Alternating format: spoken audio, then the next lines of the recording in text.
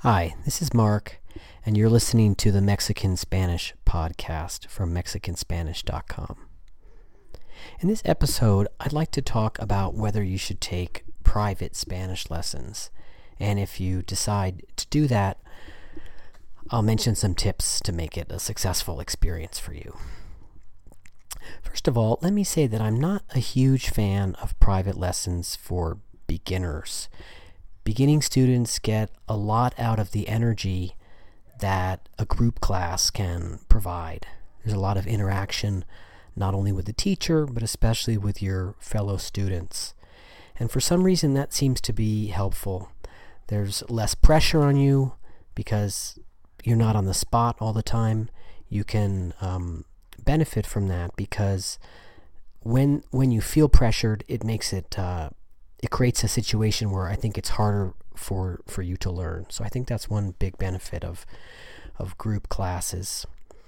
Another issue with private lessons is that typically you have less time, right? Your option might be take a 1 hour private lesson every week or 1 hour a day, compared with a group class where you're going to have more hours total. So that's another advantage to the group situation.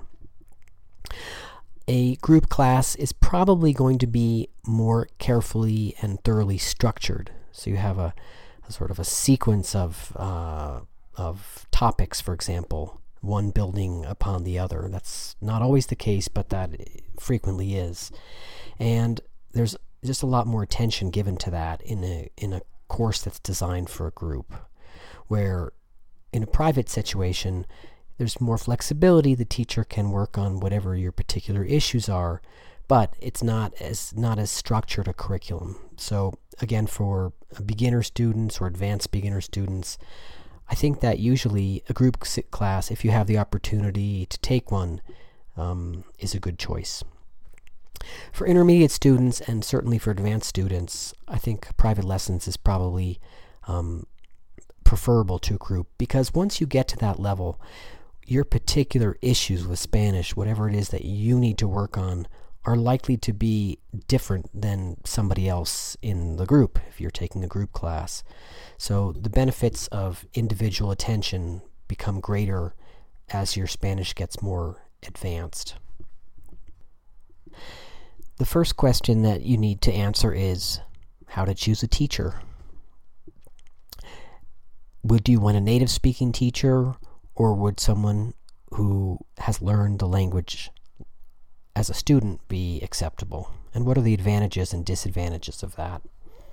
I think people jump to the conclusion that a native speaking teacher is always preferable, but that is not necessarily the case. You want to look, for example, at their training and their experience. Somebody who's just getting started in teaching often isn't very good at understanding the obstacles and the issues that a student is facing. And that becomes more critical when you're dealing with a native speaker, because they haven't learned the language, right? They grew up speaking the language, so they don't have necessarily a good understanding of what that process is like. And they're not able, if they're not experienced, they're not able to understand what obstacles you're probably facing and how to help you around those.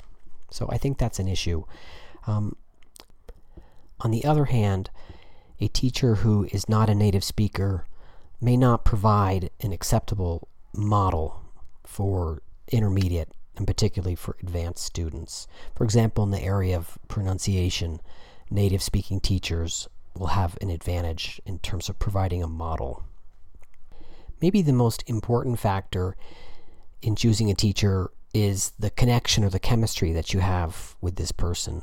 And I think as a language student, it's very important for you to feel comfortable with your teacher, feel that this is someone who is on your team, who understands you, who has your best interests at heart, and that you feel comfortable talking with. Because the best way to approach a private lesson is to use your language and get feedback.